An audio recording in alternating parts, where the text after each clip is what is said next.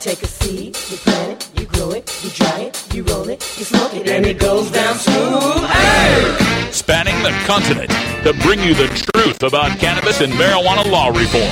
I smoke pot and I like it a lot. CannabisRadio.com presents The Russ Belville Show, the voice of the marijuana nation. Hey, this is great, man. Now, here's your host, Radical Russ Belville. Good day, tokers and tokets and non-toking lovers of liberty. It is Monday, April 11th, 2016, and it's got to be 420 somewhere in the world. Thanks for joining us. So glad you could be here. Get my microphone dialed in. Make sure you can all hear me. Another great week, and this begins what is going to be a very busy next 6 weeks or so for the Russ Belville Show. Stayed up late last night getting all the flights booked between now and June, and I won't be back here in beautiful legal Potland, Oregon for about 6 weeks. I'll be completely on the road, and I hope you'll join me as I bring you live coverage of so many great events coming up on my calendar. We've got the NCIA Oregon Caucus tomorrow I'll be checking out. Wednesday, Blazers versus Nugs. Thursday, flying to Washington, D.C. Friday and Saturday, the SSDP conference in Washington, D.C. Sunday and Monday, tabling in New York City at the Mark Kleiman Summit. Tuesday through Thursday over the 420 holiday there, the United Nations General Assembly in New York. Friday, I hope to make a visit to the headquarters of High Times Magazine. Saturday, get on a plane back to Oregon for Sunday, the Oregon Marijuana Business Conference, Tommy Chong, Dr. Carl Hart. Monday, make my way to Raleigh, North Carolina for the Unity Torch going from North Carolina to South Carolina to Atlanta, Georgia. The following week, Sunday, May 1st, Miami, Florida. We'll spend a week in Miami. That weekend, the Global Cannabis March in Fort Worth, Texas. Then back to Florida for the Orlando Medical Marijuana Business Conference. And then flying up to Alaska for the Northwest Cannabis Classic in Anchorage. And then Monday, May 16th.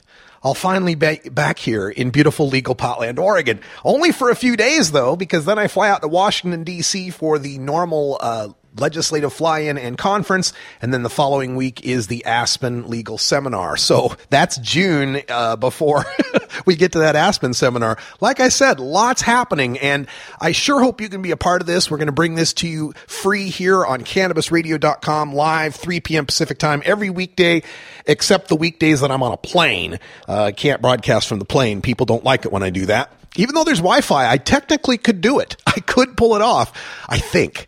But we got a lot of stuff going on, and if you want to help support this independent marijuana journalism, please make a donation through my PayPal account. I'm Russ at RadicalRuss.com.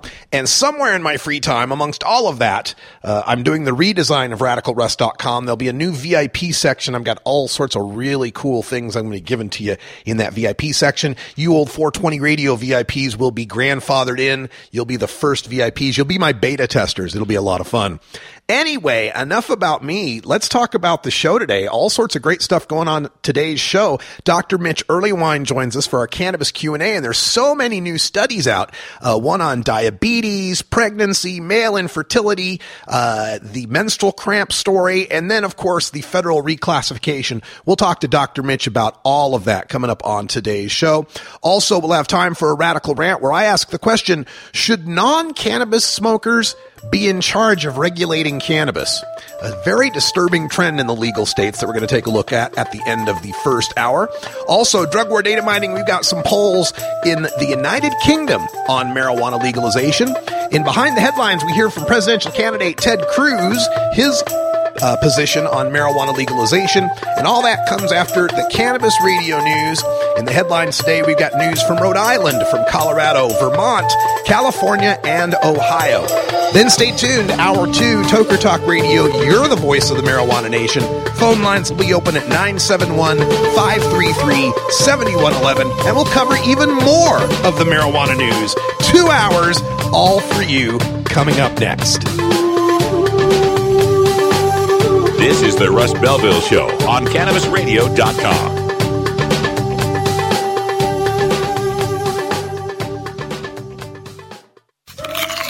keep your cannabis cravings under control. Feed your mind with CannabisRadio.com. The next generation of vaporizers has arrived. Vuber vaporizers are blazing the way with unparalleled technology for oil, concentrate, or dry flower pens.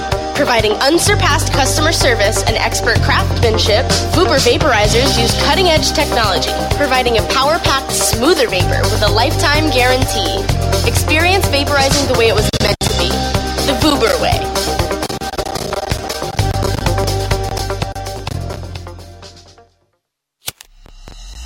The smoke is rising, and the next crop of podcasts devoted to cannabis providers and enthusiasts are ready to be harvested. Welcome to the Cannabis Radio Network, founded by respected rainmakers who have been producing award-winning podcasts for over a decade.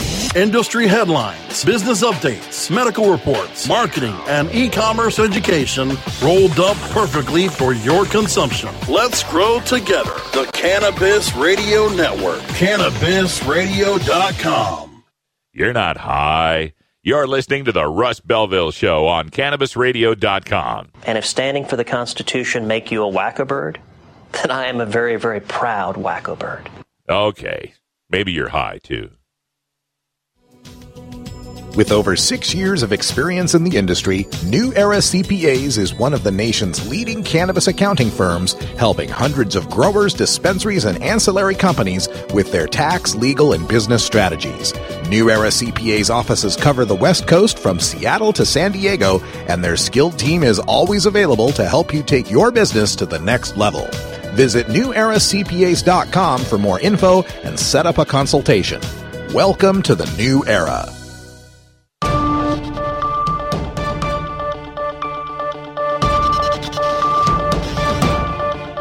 It's time for the Cannabis Radio News, covering the latest headlines in consumer cannabis, medical marijuana, and industrial hemp.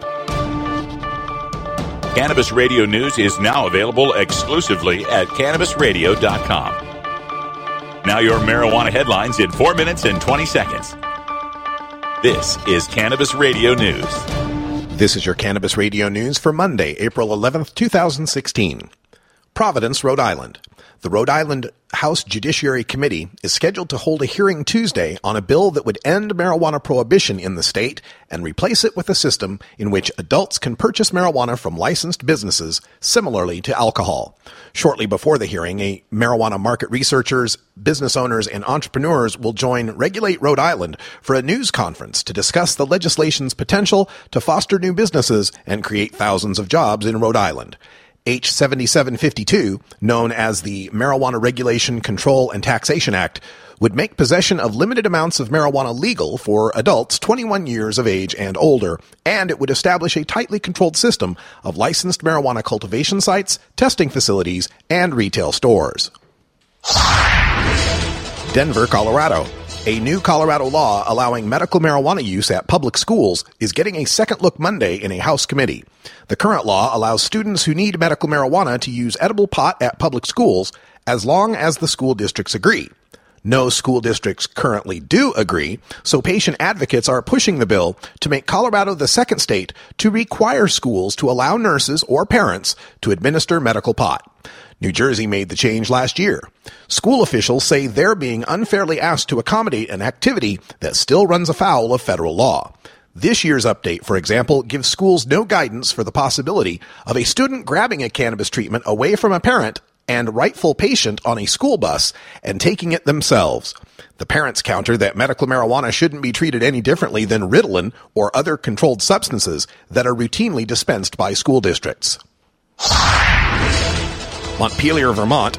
A Vermont marijuana legalization study was just called by a Vermont House committee. A House Judiciary Committee voted 6-5 for a commission to study legalization.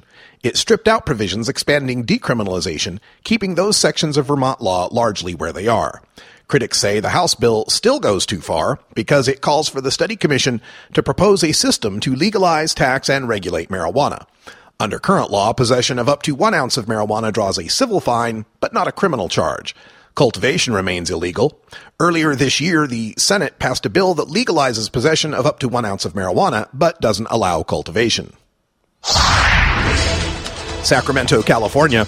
The first head of California's new Bureau of Medical Marijuana Regulation has never used marijuana and doesn't know anyone who does. In an interview with the Los Angeles Times, newly appointed medical marijuana czar Lori Ajax, the former chief deputy director of the state's Department of Alcoholic Beverage Control, said, quote, "Unlike regulating alcohol, I'm not a user of marijuana, so I am not familiar with how that affects people or what it does. But from the outreach I've done since I've got here, it appears there is a medical need, and I'm tasked with doing this, and I'm going to do it." End quote. The Republican Ajax does not recall how she voted on the state's medical marijuana initiative, Prop 215, in 1996, and says she has no friends or relatives that use medical cannabis, saying, quote, "I have heard stories, of course, and through my meetings I've set up with industry groups and with legislators, I've heard stories of how it helped folks with cancer." End quote. Columbus, Ohio. Ohioans for Medical Marijuana announced Monday that it has formed a campaign team to support its initiative to establish a comprehensive medical marijuana program in Ohio. Brandon Linaw, a veteran of more than a dozen statewide ballot issue campaigns, will serve as campaign manager. Linaw most recently served as campaign manager for No on Issue 3, which led the effort to defeat the Responsible Ohio Marijuana Legalization Initiative last year. Linaw's support for establishing legal access to medical marijuana stems from his experience with a close family member who suffers from epilepsy. Ohioans for Medical Marijuana also announced the addition of Trevor Vessels as deputy campaign manager, Aaron Marshall as director of communications, and Lee Roberts as political director. This has been your Cannabis Radio News for Monday, April 11th, 2016. I'm Russ Belville.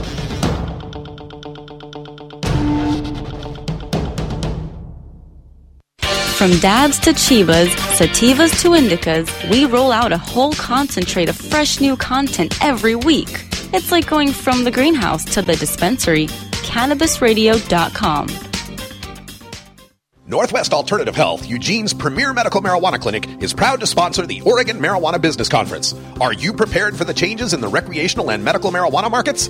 The OMB presents the state's top industry experts, along with over 40 exhibitors, and features a keynote by Dr. Carl Hart. Also, tickets include a celebrity interview and private after-party with the one and only Tommy Chong. Join us Sunday, April 24th at the downtown Eugene Hilton and be a part of Oregon's fastest-growing industry. Check out OregonMBC.com for more details. It's time. It's time. It's time. It's time for marijuana sales to take place in regulated businesses And stop taking place in our neighborhoods. It's time to create rules for testing and labeling marijuana so that consumers can know what they're getting. Prohibition has failed. It's time for a more sensible approach. Vermont is ready. We're ready. We're ready.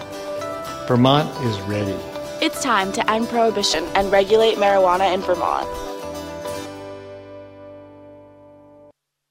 The Russ Belville Show is blogging and podcasting daily at RadicalRuss.com.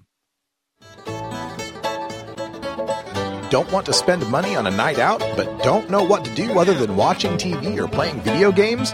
Consider playing guitar, bass, banjo, or mandolin.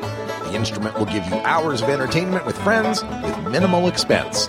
Stop by the Fingerboard Extension downtown Corvallis at 120 Northwest 2nd Street today, or check out its inventory on the web at fingerboardextension.com. The world of cannabis is evolving at a frenetic pace. The Russ Belville Show gets behind the headlines to take a deeper look at breaking news in our Cannabis Focus. Today in the Cannabis Focus, we take a look again at the 2016 campaign for president. Usually we're talking about Hillary Clinton and Bernie Sanders on the Democratic side, and the difference between the two on marijuana is pretty stark. Bernie Sanders is completely for federal descheduling, end any federal care about marijuana and leave it up to the states, whereas Hillary Clinton supports a more federal approach to reschedule to Schedule 2. But this time, we're going to take a look at the Republican side, where Ted Cruz has been gaining ground on Republican frontrunner Donald Trump, winning the last few Republican primaries. And we live in a very interesting time where all of the major candidates still left for the office of president support at least a states' rights version of marijuana reform. That is, Don't make it a federal issue. Let the states move forward with medical or recreational legalization. Ted Cruz is in Colorado, where he is fighting to win that state's primary or caucus. I'm not sure which they have there. But he told the ABC station, he was at the ABC station in Denver and left us with this interesting response when asked about Colorado's marijuana legalization. This is Ted Cruz speaking to ABC 7. I'm a constitutionalist. I've spent most of my adult life fighting to defend the Constitution and the Bill of Rights. And under the Constitution, under the 10th Amendment, most policy decisions are left for the states. When it comes to drug legalization, personally, I would vote against marijuana legalization. If the state of Texas had a referendum on it, I would vote no. But I think it is the prerogative of the states to make that determination. I think the people of Colorado have the right to make the decision that they've made under the Constitution. And as president, I would respect that right, that the people of Colorado have made a decision. Other states may make different decisions. And let me note, that's one of the biggest differences between liberals and conservatives. Liberals, big government liberals like Barack Obama and Hillary Clinton, want Washington to decide a one-size-fits-all answer for every American. They try to force it on you, whether it's marijuana policy or whether it's health care, Obamacare, one size fits all for everyone, or whether it's education, Common Core. So it's a very revealing answer from Ted Cruz, and I think that marijuana legalizers, reform-minded people, should be very careful about embracing this response. I've heard a few that are like, wow, Ted Cruz supports states' rights for marijuana. This is great. Well, yeah, considering the context that we're talking about, Republicans are usually all for sending in the DEA and sending in the troops to, bust people for weed. But listen to the end of that quote and how he's talking about education, Common Core, and he's talking about health care, Obamacare.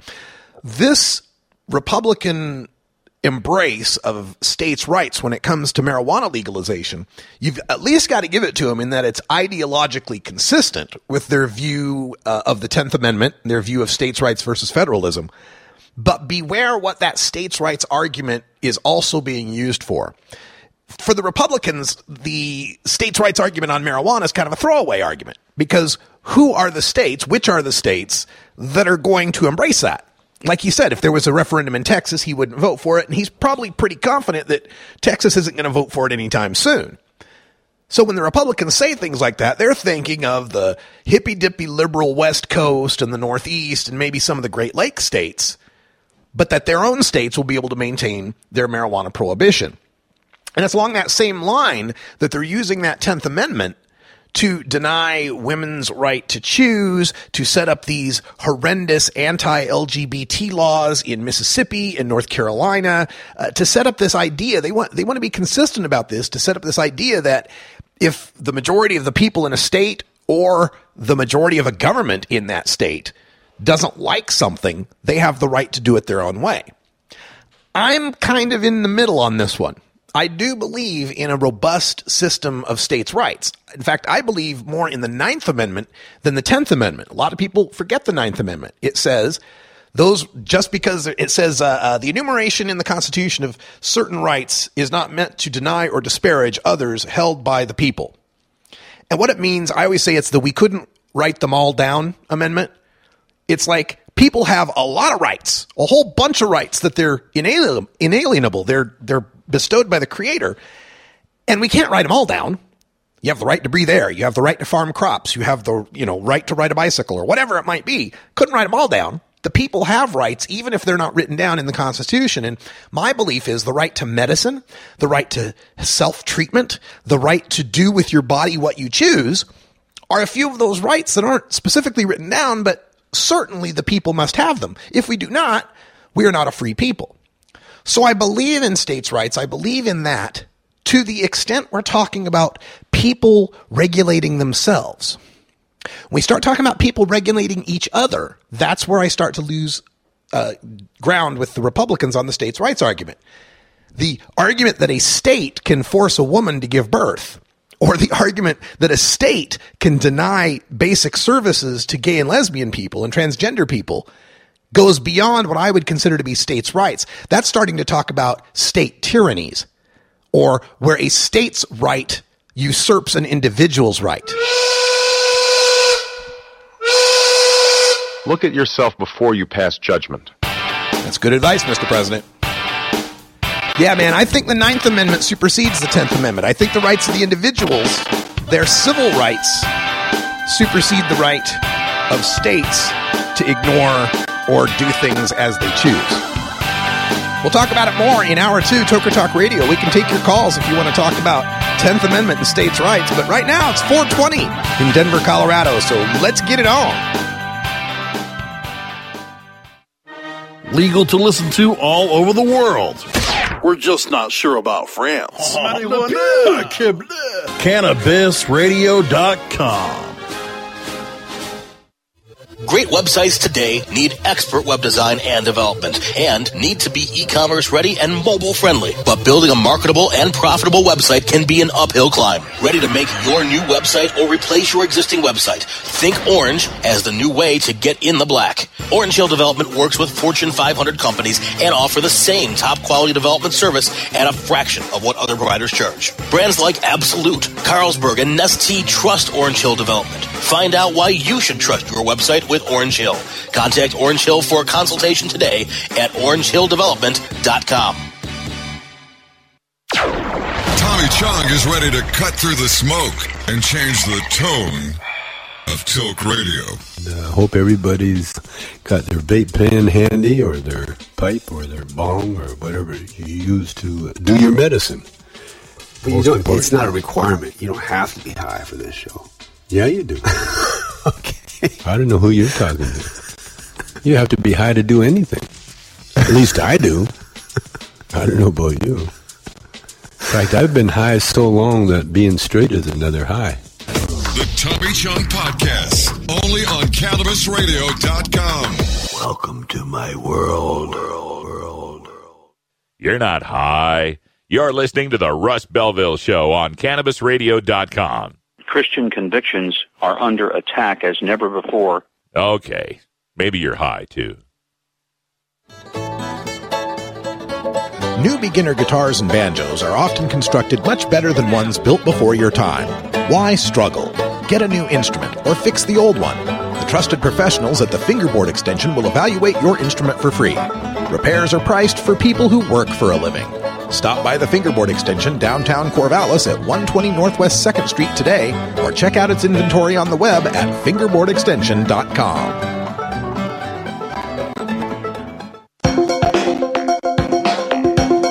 Promoting the end of adult cannabis prohibition is easy because we have facts, science, reason, compassion, evidence, truth, and logic on our side. It's even easier when researchers catalog it all for us. Learn how to gather the facts on marijuana use, arrests, seizures, rehabs, drug tests, and more on this edition of Drug War Data Mining. Welcome back, everybody. Today in the Drug War Data Mines, we take a look at some polling data coming out of the United Kingdom, where marijuana legalization is struggling to reach majority status in support, whereas here in America, we've had since the past 5 years now, just poll after poll after poll shows majorities of Americans support marijuana legalization. When we take a look at the poll, this comes from the from ORB for the Independent. They surveyed 2,000 people in the UK, and they found that 47% of the public supports the legalization of cannabis sold through licensed retailers. The remainder, 39%, are opposed to legalization, and 14% say they don't know. That's pretty large don't know on the issue of legalizing cannabis. But it's good to see there's a plurality, 47 to 39, in support of market regulation. They did find the typical gender gap. Men's support legalization in a majority, 53%. Women, 41% support, a 12-point gap, very similar to the 7 to 12-point gaps we find in U.S. polling between men and women. Social class, when it comes to the top income brackets, 50% support legalization, 44% in the lowest income bracket support legalization. The regional support is highest in Scotland, 58% of Scots supporting marijuana legalization. London area, 54%, Northeast down just to 37%. Liberal Democrats in the United Kingdom have been pushing a proposal to legalize cannabis. They believe it could raise £1 billion in revenue for the United Kingdom. They asked also whether or not possession of cannabis should be decriminalized. A third of people said that should happen. 1/3 said cannabis should be decriminalized. 14% said that cannabis should be freely bought and sold. So that's breaking down that 47%. So of the 47 that said it should be legal, only 14% total think that it should be market regulation, whereas 33% just decriminalized. You can still get a ticket for that. They also asked people whether or not they had tried marijuana, and they found that 31% had tried marijuana and 15% had tried skunk. So, folks, let me just translate this for you. This means 48% of the people have tried marijuana. In the United Kingdom, they think of cannabis as two different drugs. They think of cannabis as any sort of cannabis that is lower in THC percentage, 10% or lower, 15% or lower. And then they call skunk hydroponically grown, specially bred plants, or what we in America call marijuana, that's above 15% THC. And the British tabloids have, for years now, led a propaganda campaign against skunk, trying to scare the British public into thinking that it's not their father's Woodstock weed, or in their case, I don't know what's the equivalent for Woodstock in the UK. I'm not sure. But it has been more successful a campaign in the UK than it has been in America. The potency argument in America really hasn't gotten much traction until the introduction of dabs, and that now it's starting to get a little traction. In the UK, merely 15 or 20% THC bud has got these people freaking out. Now, they did ask people about other drugs as well. They asked whether or not tobacco should be legal to buy and sell. 70% said yes. And whether alcohol should be legal to buy and sell. 83% said yes. And in another poll back in last year, YouGov did a survey of British adults' perception of drugs, and which drugs they thought were the most harmful and least harmful. This is also a very interesting point because of the case that marijuana, cannabis in the UK, is thought to be one of the least dangerous drugs, but alcohol is found to be less dangerous in the UK. It's amazing. You look at the graph that they've got put up here, and they organize this from the least harmful to the most harmful drug, at least according to the perceptions of people in the UK. And it runs from alcohol as being fairly safe, fairly or very safe. It's about split as far as safe versus unsafe. Cannabis, more people thought it was dangerous, about a 2-to-1 margin. Laughing gas, another about a 2-to-1 margin, thought it was dangerous. Magic mushrooms is about a 4-to-1 margin. Tobacco, about 5-to-1. Ketamine, ecstasy, LSD, methamphetamines, cocaine, and heroin was considered to be the most dangerous drug. This is very different from the results we get in surveys in the United States, where well over half the people understand that marijuana is safer than alcohol. That still has not sunk in to the people in the UK. And it would be our advice from across the pond that if they want to get people to support the legalization of cannabis in the UK, you've got to get them to understand that it is a safer substance than alcohol. And this may be a different sell in the UK. They have a whole different alcohol culture there with their pubs and beer and all the celebration they do around that.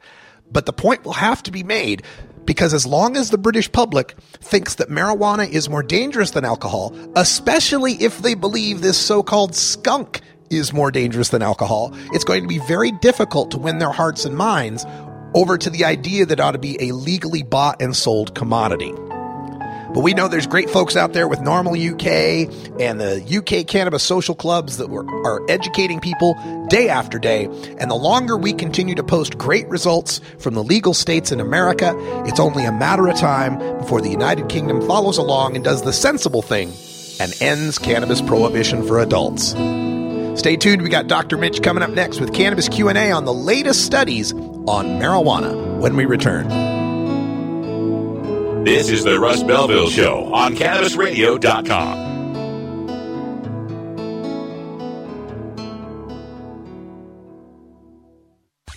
Being green is good. Growing green is good. Making green is great. CannabisRadio.com. Ganjapreneur.com, your guide to the cannabis business world. Ganjapreneur.com is a comprehensive resource for cannabis professionals and entrepreneurs. Download the Ganjapreneur app on your smartphone or tablet to catch up on cannabis industry news, scroll through our daily job listings, and learn about successful cannabis companies, executives, and investors. Ganjapreneur.com, helping Ganjapreneurs grow.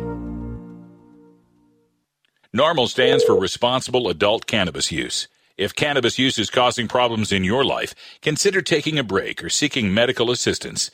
Consider ceasing cannabis use if you have a family history of mental illness. Don't drive or operate heavy machinery while impaired by cannabis use. Cannabis use is not without risks, even though the risks may be far less than those posed by legal drugs. The Russ Belville Show on CannabisRadio.com, the National Wildlife Refuge for Marijuana Unicorns. Coming soon to a city near you, Cannabis Finance Boot Camp.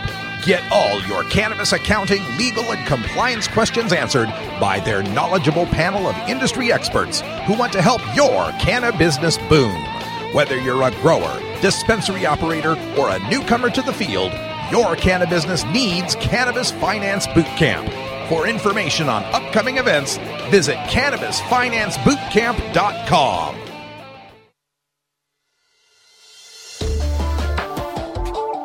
It's time for the Russ Belville Show's Cannabis Q&A with Dr. Mitch Earlywine.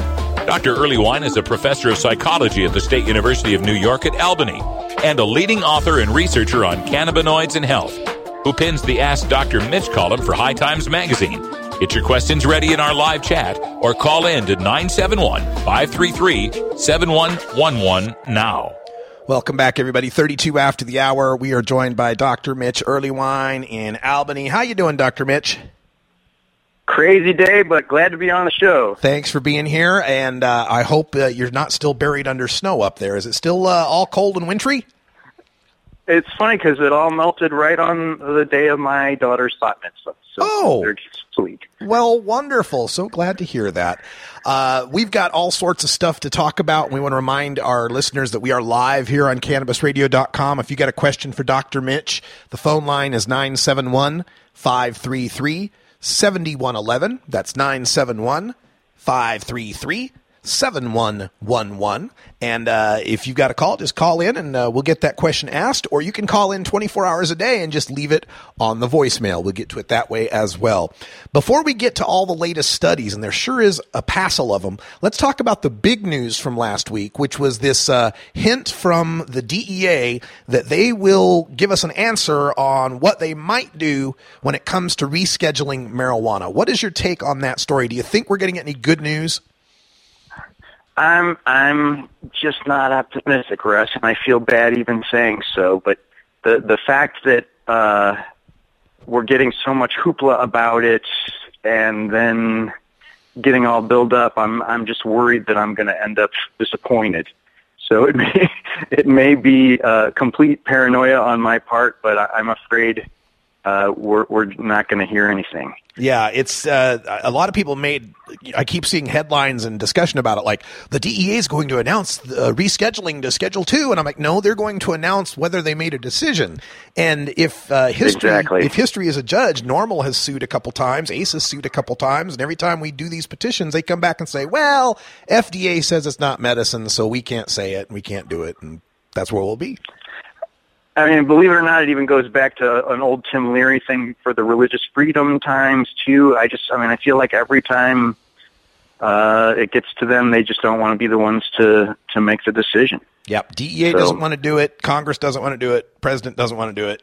Nobody wants to do it but us, the people. So, but let's talk about. We'll have to do it. Yeah, let's talk about the possibility, though. If it were to happen and we were to reschedule to Schedule 2, what practical changes would that make for researchers like yourself and others that want to study cannabis?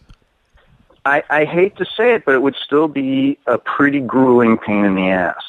So Schedule 2 drugs are known for still having high abuse potential, but they do have some documented medical use. And getting research on those, which, ironically, cocaine is Schedule 2 for some of the intraocular surgery, some of the eye surgery that people use it for and things like that. And it's still super hard, a lot of red tape. You have to have a safe in your lab or a special place where it's stored. And it's still a huge hassle. I would much rather see descheduled, taken off there entirely, because then it would be more of an open market. I'm afraid switching things to Schedule 2 is like a nice tip of the hat, and then they'll have an excuse to say, well, we already gave you something, run away. Oh, boy. Well, let's get to some stuff that may be more uplifting. There was another story that got through the mainstream media, spread like wildfire. And this was, of course, aided by the celebrity of Whoopi Goldberg, who's announced that she's partnering with some old friends of ours to put together a product for women to deal with period pain, menstrual cramps, a cannabis-based product. Then there was reports, I saw some people poo-pooing this, saying, there's not any real research or science behind that. So can you give us your take on marijuana for menstrual cramps and the potential of Whoopi's products?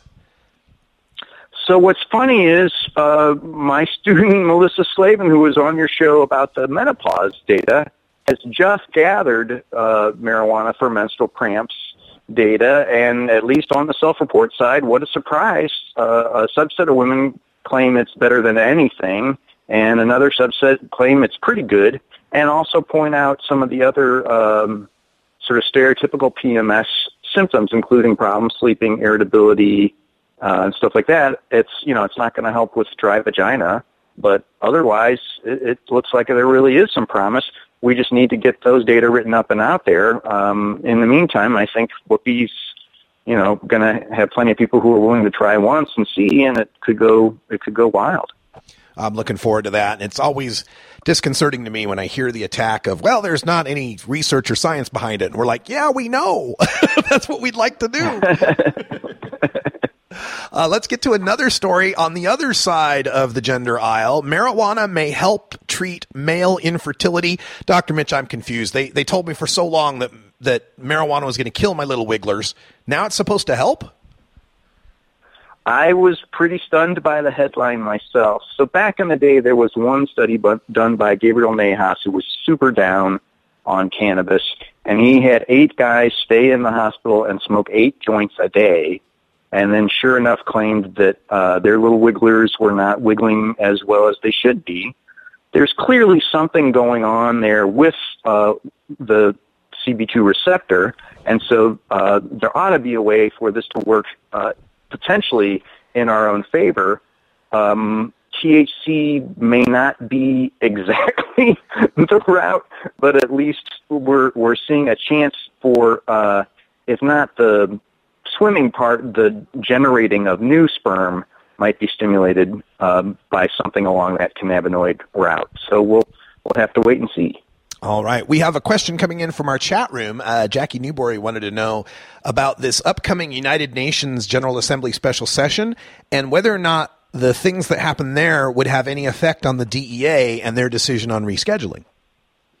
Well, so that was how Harry Anslinger got cannabis made illegal in the first place, was he went to this big international thing like this and promised that it would be illegal. And then when they came back here, he said, well, we already promised. So I got to admit, I had a dream about 2 nights ago that it did happen that way. And in truth, if the international pressures are off, it would give the DEA a chance to say, well, in that case, we'll just let the states decide and, see what happens. Looking forward. I really hope that has an effect, and we'll be out there in New York at the United Nations General Assembly. So stay tuned next week, Tuesday through Thursday, for our coverage. Another study is out. It says marijuana could help treat diabetes. This kind of falls in line with some of the research we've heard about BMI and pot smokers being somewhat healthier. What's your take? Well, so in fact, I never really thought about this, and in part because cannabis induces such splendid enhancement of appetite. It had been a situation where people who, didn't necessarily have the choicest of snacks for diabetics around, this looked like a real problem. But as you've mentioned, the BMI data have replicated twice now, so folks who use cannabis tend to have basically lower body fat per their height, and the chance to sort of use this in line with that and suggest that endocannabinoids are really part of the balancing of that system makes certain sense. However, I don't think it's going to be as simple as just making sure you have lean proteins around every time you do a vaporizer hit. So we'll have to see how people react on their blood sugar when they're smoking, and if that's the case, we'll see if it could even out, essentially, or keep the peaks and valleys from getting too extreme. I think there's some potential there, but the work has to be done. Have you thought about all this research that comes in on diabetes and eating and metabolism? A lot of this, at least I assume, is marijuana being smoked or vaporized. Has anyone considered, as edibles become more popular, and cookies and gummy bears and sugary treats, could there be a difference there? And maybe the edibles end up canceling out the good of the THC. What's funny is, especially with that sugar, that would be the key thing. And I know one company was talking about trying to do a sugar-free lozenge, and I don't know what happened with that. But that may be the market to really climb on, because then you'd have that slow, steady state absorption and could stay throughout the day. And if you're not adding sugar, it would have a lot of potential. I think we should call it the Russ Belville lozenge. Yeah, I could use a few of those.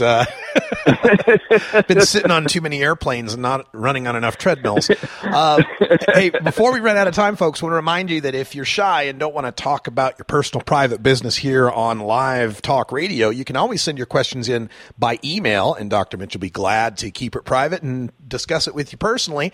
The email address is 420research@gmail.com, 420research@gmail.com.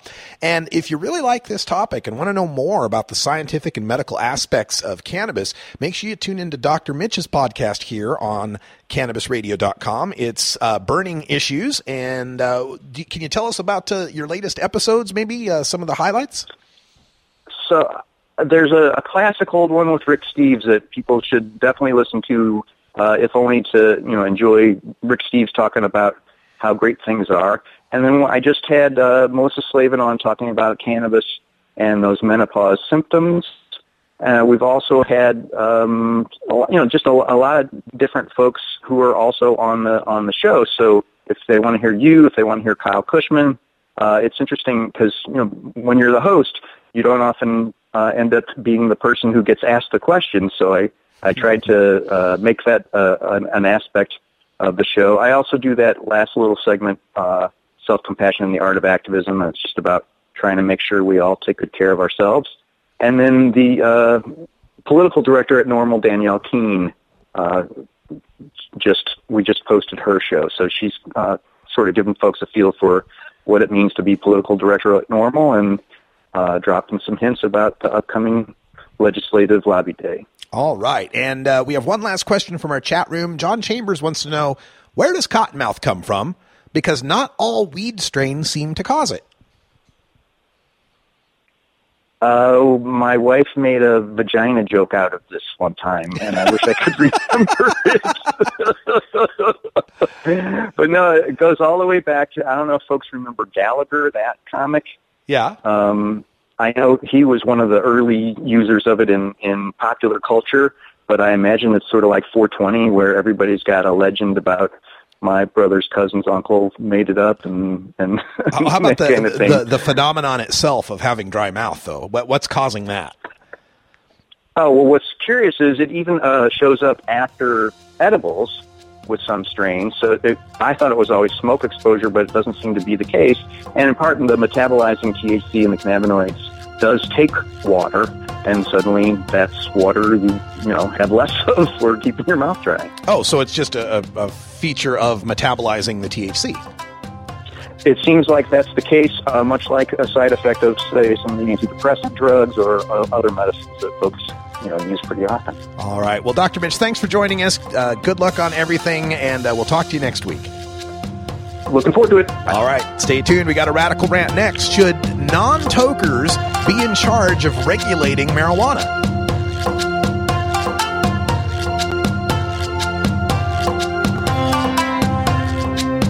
This is the Russ Belville Show on CannabisRadio.com.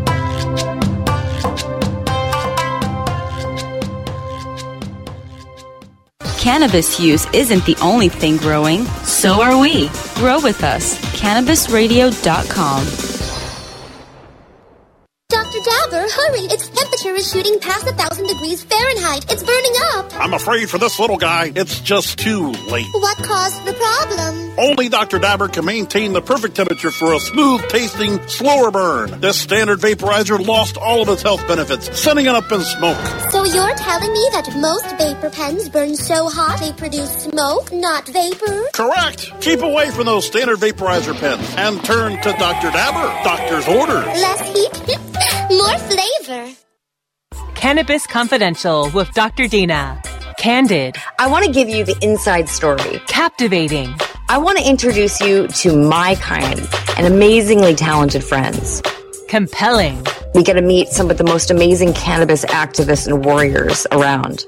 Listen in as medical marijuana pioneer Dr. Dina shares never-before-heard stories, chats with cannabis insiders and celebrity friends, and provides invaluable perspective and insight into one of the fastest-growing industries in the world. I want to share with you what was once confidential information. Let's expose the truth, discuss the issues, and learn the facts. Cannabis Confidential, only on CannabisRadio.com.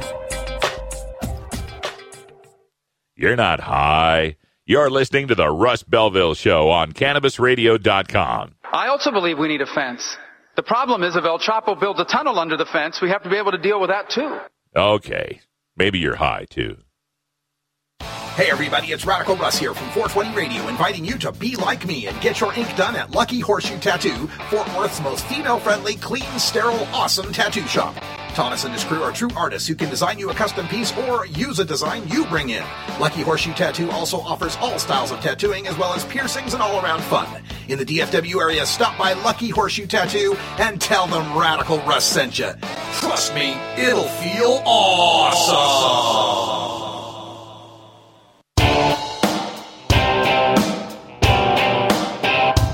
We must wage what I have called total war against public enemy number one. I support a change in law to end federal criminal penalties for possession of up to 1 ounce of marijuana. That marijuana, pot, grass, whatever you want to call it, is probably the most dangerous drug. Some think there won't be room for them in jail. We'll make room. I experimented with marijuana a time or two, and I didn't like it and didn't inhale. One major responsibility is to encourage people to use less drugs. Entirely legitimate topic for debate. Radical Rant. Well, today in the Radical Rant, I want to follow up on that story that was in our headlines, the story of Lori Ajax. Lori Ajax is the new California medical marijuana czar. Yeah, the Governor Brown and those MMRSA laws that have now regulated the medical marijuana industry in California. Well, they now have this Bureau of Medical Marijuana, Bureau of Medical Marijuana Regulation, which is great, first of all, to have a separate bureau for that rather than having it under the control of, alcohol beverage control or something like that. But she used to be the chief deputy director of the Department of Alcohol Beverage Control, ABC, they call it in California and a lot of states. And as the head of this new bureau, the very first person they appoint to a brand new regulatory bureau for medical marijuana in California has never smoked pot. At least she's never smoked pot. She says, quote, unlike regulating alcohol, I'm not a user of marijuana, so I'm not familiar with how that affects people or what it does. But from the outreach I've done since I got here, it appears there is a medical need, and I'm tasked with doing this, and I'm going to do it. And not only that, she's got no friends or relatives that use cannabis. I've heard stories, she says, and through my meetings with industry groups and legislators, I've heard stories of how it's helped people with cancer, end quote. Now, I'm not saying that you got to be a daily toker to run the Medical Marijuana Bureau. And I'm not saying you even have to be a medical marijuana patient to run the Bureau. But to have never used cannabis in your life and don't know anybody who uses cannabis in their lives, and being appointed the head of the bureau that's going to regulate medical cannabis, it got me scratching my head a little bit. It's one of them things that make you go, It's something that should be questioned. And if she was the fourth medical marijuana czar or the fifth or something, maybe then I'm not so concerned. But the first, you're going to step out of the gate and set precedent with all the initial regulations and decisions being made by someone who doesn't even know what marijuana does. Now, sure, you can be educated about it. Sure, you can read books and you can talk to people and get all the education in the world. But without that actual real world understanding, that personal understanding of cannabis and how it works, how can you not be swayed by stereotype and prejudice and misconception? Even the person with the best of intentions who discards prejudice, discards reefer madness, does research, talks to people, learns the science, gets the facts, even someone like that, without the personal experience of cannabis, doesn't really know what they're talking about. It reminds me somewhat, remember that Rachel Dolezal case? The white woman up in Spokane who considers herself black and dresses and styles her hair black, but she's white. She's got white parents. She grew up in white culture, right? You remember that case. And she was was she the head of the Spokane ACLU, I think, or NAACP, I think it was? And of course there was a big furor over this because she's white and she's running an NAACP. And that's not exactly the problem, because there are white people that run local heads of NAACPs around the country.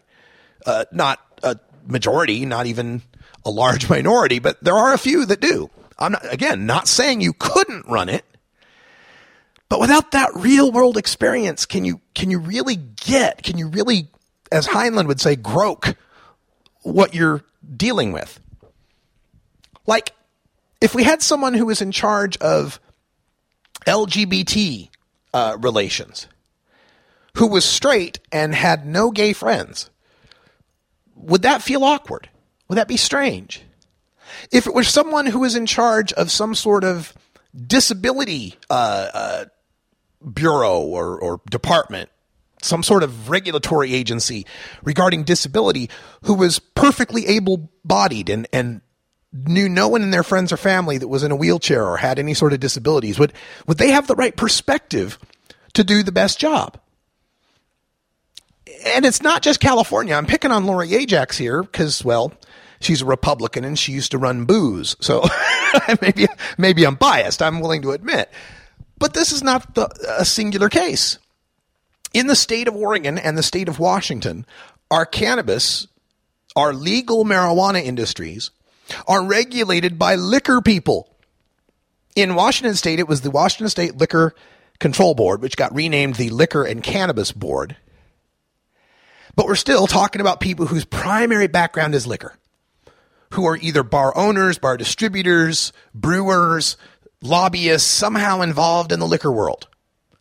In Oregon, it's the OLCC, the Oregon Liquor Control Commission. On that Oregon Liquor Control Commission, I followed them around. They had like state listening tour stops here in Oregon, and I followed them around and listened to their speeches. And at least 3 out of 5 of those people voted against marijuana legalization in this state. They openly admitted it on their tours and in their speaking, right? They voted against marijuana legalization, and I don't believe any of them have ever smoked pot. Maybe Michael Harper. He was in the NBA. But still, I don't think any of them have really smoked pot. So you got people that... And this is the other thing that concerns me even more so, is that people whose background is strong on alcohol bring exactly the wrong perspective to regulating marijuana. Somebody sent me, from the chat room, they sent me a link to something Mark Kleiman was pointing out. And we'll be interviewing Mark Kleiman, and we'll talk more about this in hour 2. But Mark Kleiman, who was Washington State's pot czar, is another one of these guys who made his bones by studying and dealing with the effects of alcohol as a social policy. And so they come to marijuana with all these inherent assumptions. One of Kleiman's inherent assumptions is that marijuana, if it's legal and it's an open market and the taxes are low, it'll become really cheap. And then more people will use that, and that will be bad. It's an inherent assumption because he comes from the alcohol world where alcohol, the lower the alcohol taxes get, the more people drink. And yes, the more drinking that goes on does have a terribly deleterious effect on society. Right? Yeah, more drunk driving, more absenteeism, more illness, more death. Yes, you can see the definite correlation there in alcohol taxation, alcohol availability, alcohol advertising, and the negative effects. So he comes with that assumption. And also the presumption that the 80-20 rule, 80% of the booze is drank by 20% of the drinkers. The alcohol industry must have heavy drinkers to survive. He brings that into marijuana. Marijuana, just the same way. 80% of the marijuana in the legal states is consumed by 20% of the users. But that's not a surprise because 80% of anything is consumed by 20% of something. The 80-20 rule works in just about every commodity there is. Regardless, the assumption that we got to keep the marijuana prices high, we got to keep the marijuana taxes high, we got to keep the marijuana availability difficult because otherwise cheap available marijuana, more people would smoke it. I don't believe it necessarily follows that more people smoking cheap available marijuana automatically leads to more terrible social harm, because some of the benefits of marijuana are going to balance out some other social harms. More people smoking pot, less people drinking. That's a net good. More people smoking pot, less people taking opioid painkillers. That's a net good. More people smoking pot, less people using Ambien to get to sleep at night. That's a net good. So I don't think there's going to be the associated terrible effects we get from more alcohol use, because alcohol, again, is toxic and addictive. And that's the problem I've got with these alcohol regulators in California, Oregon, and Washington, the whole West Coast, and I think Alaska too. Isn't it there alcohol people running it in Alaska? I think I'm right on that. The whole West Coast, from Alaska to San Diego, their marijuana industry being run by people who bring alcohol assumptions and alcohol experience to the marijuana industry and have little to no experience with marijuana itself. I think if these boards, if it were a new board created and solely stocked with people with experience in the marijuana industry and experience using marijuana, we'd find a whole different set of regulations coming out and a whole different way of looking at this. These alcohol people regulating marijuana are going to apply strict regulation, try to keep the prices high, try to keep the availability low, and all that's going to do is enhance all the worst aspects we're trying to get rid of from prohibition. We're trying to end marijuana prices being so high that high school kids can make money dealing it in parking lots. That's one of the problems with it.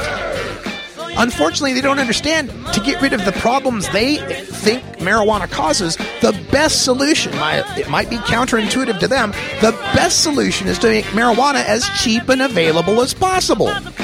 We'll talk more in hour 2 about this. We gotta go. Hour 1's up. For everyone here at CannabisRadio.com, I'm Radical Russ. Until next time, take care of each other, tokers.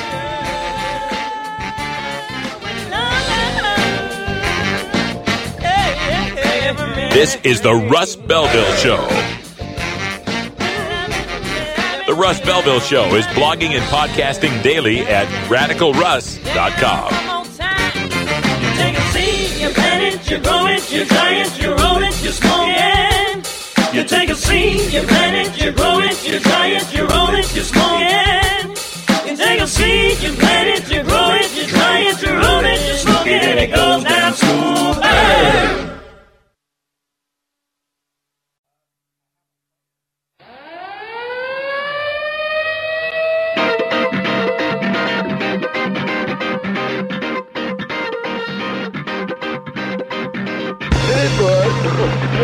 Now it's time for Toker Talk Radio, the voice of the marijuana nation. What are you people?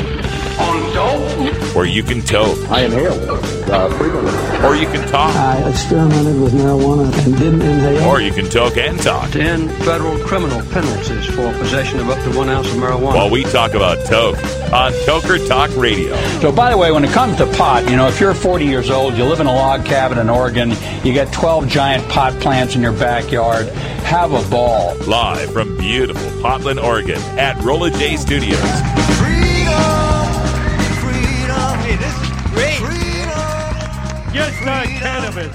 Plus your calls live at 971-533-7111. They're walking on their pants with their cap on backwards, listening to the Enema Man and Snoopy Poop Dog. What's to keep somebody from getting all potted up on weed and then getting behind the wheel? Gateway theory doesn't work. It's a reality. Holland, is it real? Don't tease me. We're locking up people that take a couple of puffs of marijuana, and the next thing you know, they got 10 years. And now, here's your host, the guru of ganja graphics, the sultan of sativa statistics, and the worst nightmare of a reefer mad prohibitionist. A polite, perspicacious, productive pothead with a propensity for PowerPoint. Radical Russ Belville. All right, welcome back, Tokers and Tokettes. Glad to have you here. Hour 2 is happening right now on CannabisRadio.com, live and direct from beautiful, legal Portland, Oregon. We're still in the condo, 26th floor, overlooking the Willamette River. Mount Hood that way, and Mount St. Helens that way. Although I can't see Mount Hood today. Well, a little bit of cloud cover there, but we got most of it. Thanks for being here, and again, some quick updates. The RadicalRuss.com site just got updated as far as content. I added all my articles from my recent posts over the past couple of months. So if you missed anything, they're all up there now. Also uploaded my segments to the SoundCloud page, soundcloud.com/RadicalRuss. If you missed any interviews or drug war data mining or behind the headlines or rants, they're all up there now as well. Please make those available to yourself if you would like. They're available now for free, but they won't always be. I'm having to make some changes in the world, folks. First of all, I want to thank the people at marijuanapolitics.com for the last 6 or 7 months worth of blogging I've done for them. I got notice last night that they're going to have to lay me off for a while, so I won't be blogging regularly at marijuanapolitics.com. But I wanted to make sure I told everyone that there's no drama involved. We all love each other. Everything's still cool. It's just money, folks. Got to make money. They got to make money. I got to make money. So that's the situation for now. But I presume I'll be back there as soon as it's possible. So hold on tight. And if you want to catch my writing, you'll still be able to read it regularly on hightimes.com on Tuesdays and Fridays and on Huffington Post whenever I feel like it.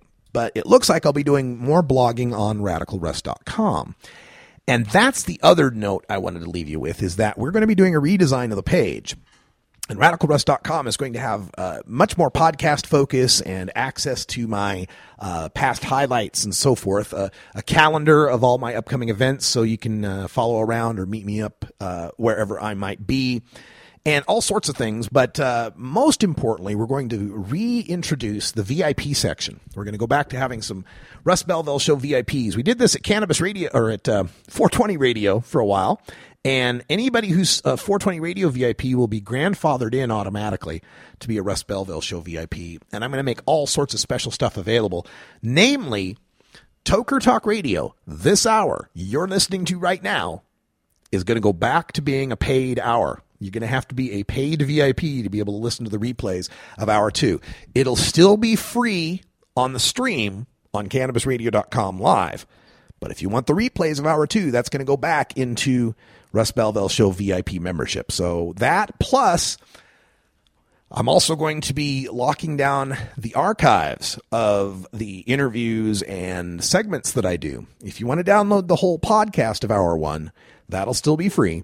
But if you want just the clipped up segments, that's also going to require VIP access, because folks, I got to make some money.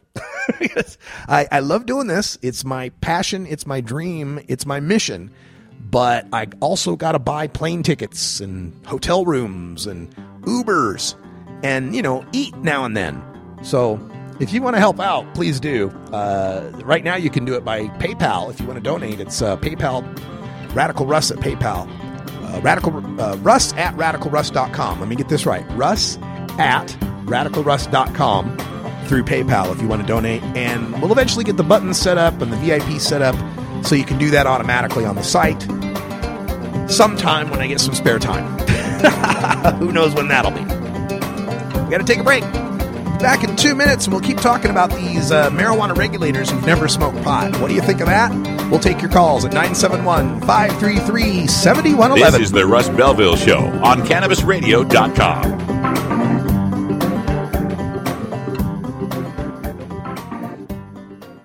We don't limit how much you smoke, and we don't limit where you listen. Cannabis Radio is now on iTunes, Stitcher, and iHeartRadio.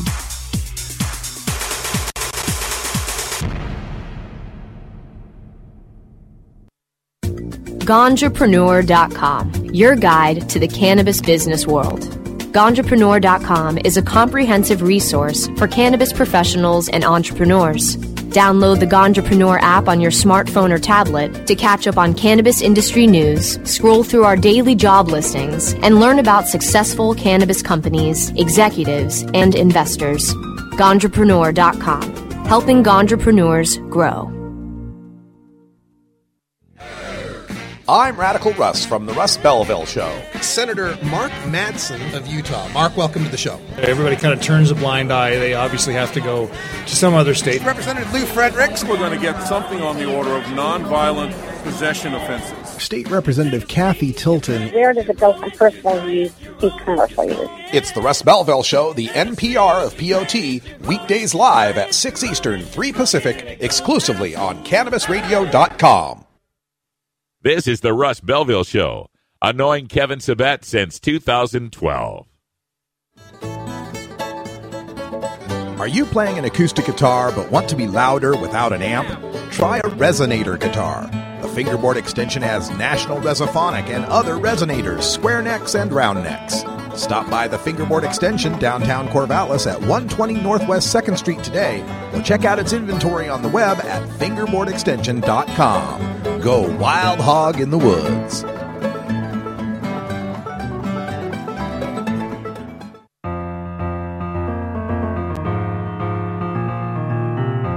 Pod 2.0. It's not your father's Woodstock weed. This is the Russ Belville Show on CannabisRadio.com. Welcome back, everyone. 8.5 after the hour. In the Radical Rant last hour, we were talking about these marijuana regulators all along the West Coast here who have no practical experience with marijuana, but lots of practical experience with alcohol. It's this tendency of these state governments to figure, well, a drug is a drug is a drug, right? Drug's a drug's a drug. Let's get some alcohol people to run the marijuana thing. Since they already know about running drugs, they already know about how to regulate drugs. Alcohol, marijuana, what difference does it make? Well, it makes a ton of difference. Alcohol regulators, by and large, don't have to know a damn thing about horticulture. Yeah, there are hops farms and barley fields and so forth, but that's really, not part and parcel of the alcohol process, right? I mean, that's more of an agricultural thing. But with cannabis, that's like the thing. That is the product, is the thing you're growing, right? Booze is something you make from some other agricultural product, be it fruit or grain, right? Juniper berries, whatever it might be. But the cannabis is the agricultural product. So right off the bat, they're different. The alcohol regulators are regulating something that's being produced from agriculture. Marijuana regulators are regulating agriculture. And so it opens up the thought of, well, why is that? Don't we already have bureaus that regulate agriculture? And in a lot of these states, in Oregon, Department of Agriculture is being brought in on some of these items. And it should be. The Departments of Agriculture in all these Western states should be brought in for consulting on what's going on with cannabis and what the regulations ought to be. But I just worry that these people coming over from alcohol, bringing all of the baggage and prejudice and preconceived notions that they might have with alcohol and any misconceptions they might have about marijuana to compound that, it's just a little worrisome. Now, Colorado went ahead and just started its own marijuana division. They have the marijuana enforcement division that they've had since medical. And generally, it's like when people discuss the marijuana laws across the country, Colorado is usually the one that's held up as the one that's working right as compared to Washington State. And Oregon will get its due. But generally, we look at Colorado as being the one that does it right. And how is, I think, a large degree of why is because they didn't let the liquor people run it. It got run by a completely new and separate division dedicated to marijuana. And I don't think the people in the division, the regulators themselves, have to have marijuana experience, but some should. All right. And I don't mean they have to be smoking now, even if it was just the fact that they toked back in college once or twice, just so they know that the inhalation of marijuana smoke does not cause you to become some sort of wild, raving lunatic or mad creature or anything like that. That they know from personal experience that, hey, I smoked it and I got a little giggly and I got the munchies and we listened to a Dead album and I went to sleep, right? Great. Even that would be more understanding than what the current California medical marijuana czar has. It's just, I don't know, maybe I'm making too much out of it. Certainly there's a lot of people in a lot of government organizations that are running things that they don't particularly have personal experience with. I don't know. I just think marijuana ought to be one of those with a little more of the personal experience. All right, let me talk about another issue going on right now. And that is this post by Mark Kleiman. Now, Mark Kleiman is a professor of public policy at NYU, and he's the chairman of BOTEC, and he was Washington State's pot czar. And he's got the Mark Kleiman Cannabis Science and Policy Summit happening in New York, April 17th and 18th. I'll be there. The website is cannabis-summit.org. And it's going to be interesting because it's not just pro-legalization people. Ethan Nadelman will be there, and I don't know if Normal's going to be there in any respect, but drug policy people will be there, but also the antis will be there. Kevin Sabet's going to be there, right? They're going to be the antis as well. And I think my feeling about this is that this is part of an effort to marshal a coalition of non-prohibitionist anti-marijuana people. There is such a thing as a non-prohibitionist anti-marijuana person, right? I think that Kleiman and Sabet and a lot of these guys recognize, they're not stupid. They recognize it's over as far as hearts and minds go. It's over as far as having any hope of going back to slapping cuffs on people for marijuana. So I think this new coalition, this new Cannabis Summit idea is to start presenting policy options, finally, for marijuana legalization, and policy options that will bend to their perspectives that marijuana is a terrible, evil, bad thing that people shouldn't do, and public policy should reflect that by trying to incentivize them to not use it. Whereas I think, and most of us listening, I think, agree, that there shouldn't be a good or evil intent with marijuana with respect to regulating it. It's just a product.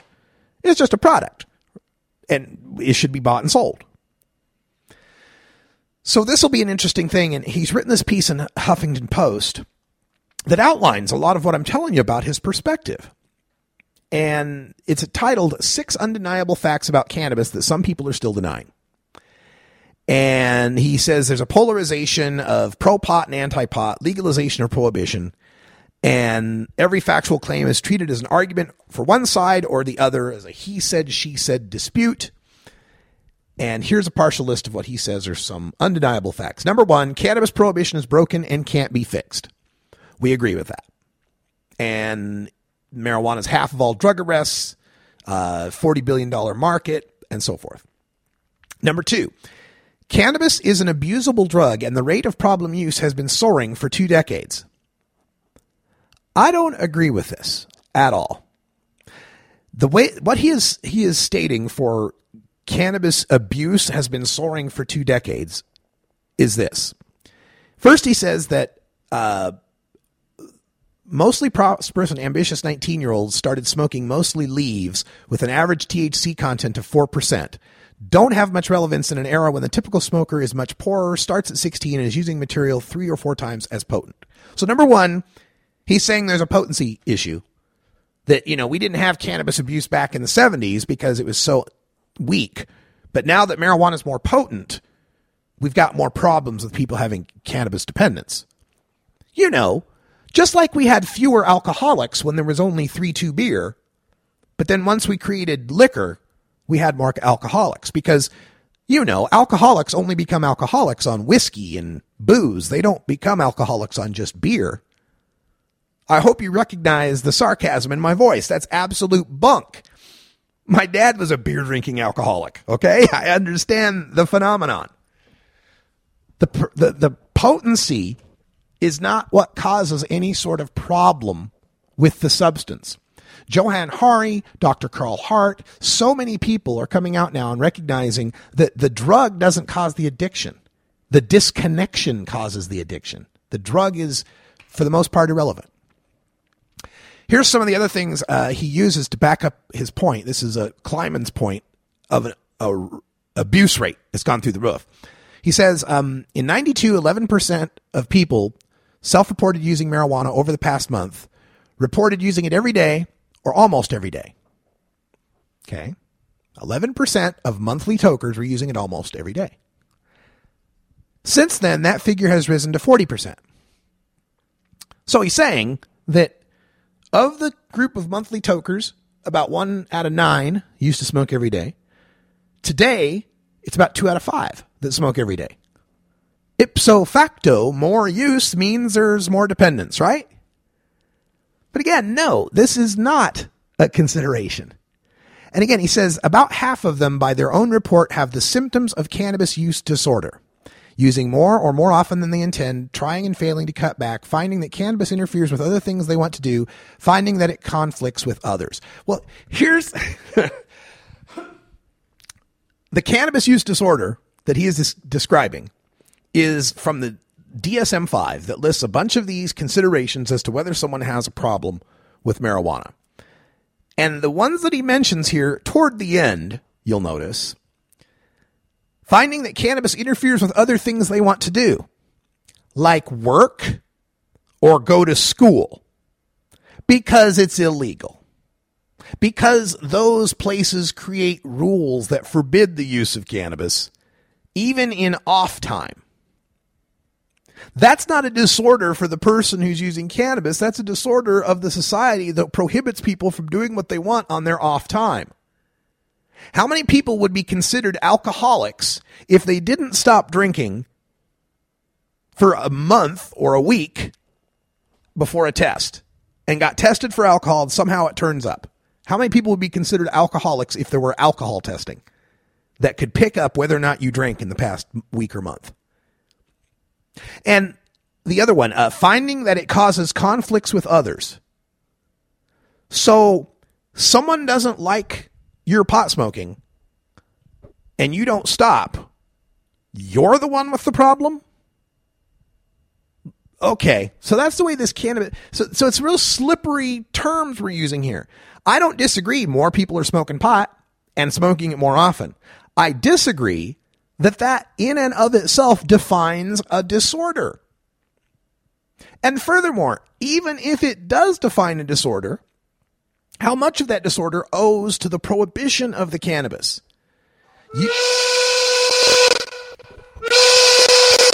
Beer. Beer. We'll go over the rest of Mark Kleiman's 6 undeniable facts. There's more for me to rant about on this. But for now, we got to take a break because it's 4:20 here in the Pacific Time Zone. That means it's time for our mandatory safety meeting. Get your orange vests on, folks. It's 4:20.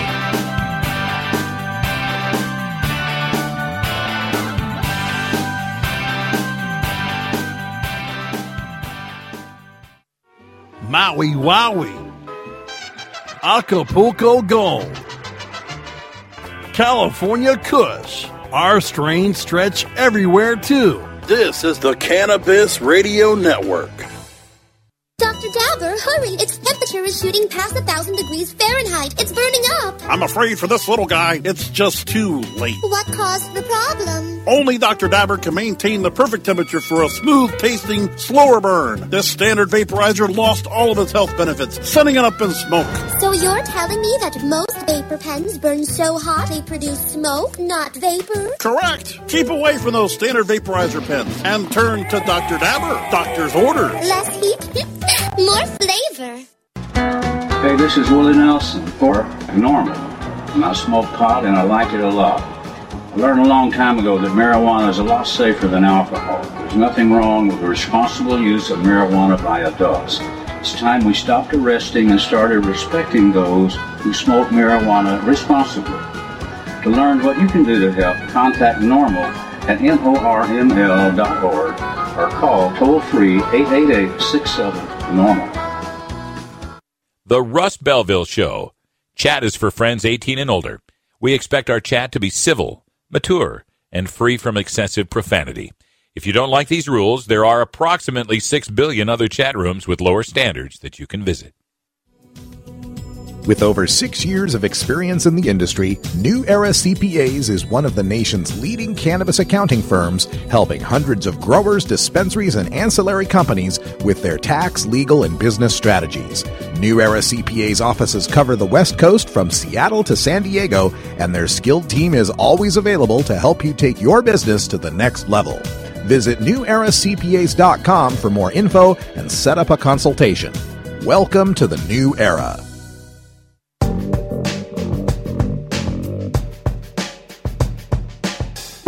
Warning, hits taken on this show are larger than they appear. Do not try this at home. These people are professionals. Or at least they pay me to say that. This is Dan Michaels from danmichaelsaudio.com, and you're listening to Radical Russ on CannabisRadio.com. Welcome back, everybody. 23 after the hour, and we're discussing Mark Kleiman's post in Huffington Post about 6 undeniable facts about cannabis, and his number 2 fact has to do with the problem abuse of marijuana that has been soaring for 2 decades. According to Kleiman, 11% of monthly users were daily tokers in 92, and now 40% of monthly tokers toke daily. And they consume about 3 times as much cannabis per day as do less frequent smokers.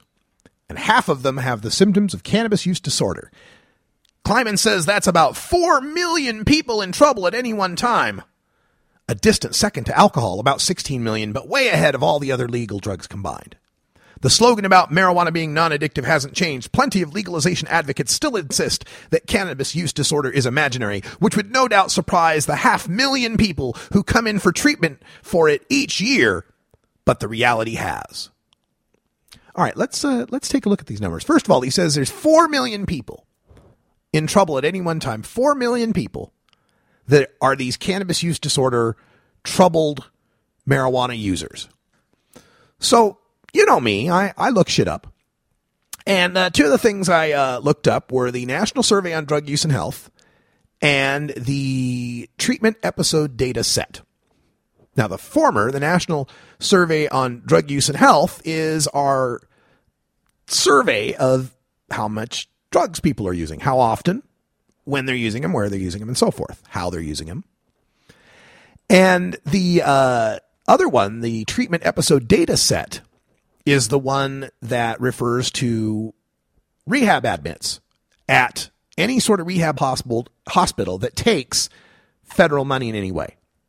This is not all the rehab hospitals.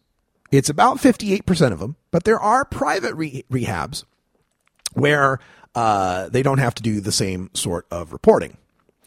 So let's take a look at these figures. First of all, the National Survey on Drug Use and Health. Kleiman says there's 4 million people with this problem marijuana use. So I looked up National Survey on Drug Use and Health, marijuana use in the past year. And let's see if we can get the, that's percentages. Do we have the numbers? Oh, it's all percentages. Doggone it. I got the percentage table. Let's see. Well, I can probably figure out these percentages for you. So in the United States, total marijuana use, annual marijuana use, 12.9%. So 320 million people times 0.129 gives us about 4 million people. Am I getting that number right there? 41 million. 41 million people who've tried marijuana in the past year, who've used marijuana in the past year. And this is everybody 12 and older. Now, how many people are using in the past month? It says 7.96% of the people 12 and older are using monthly. So again, 320 million people times our 0.796. And that is going to tell us that we have about 25 million marijuana smokers. Monthly marijuana smokers.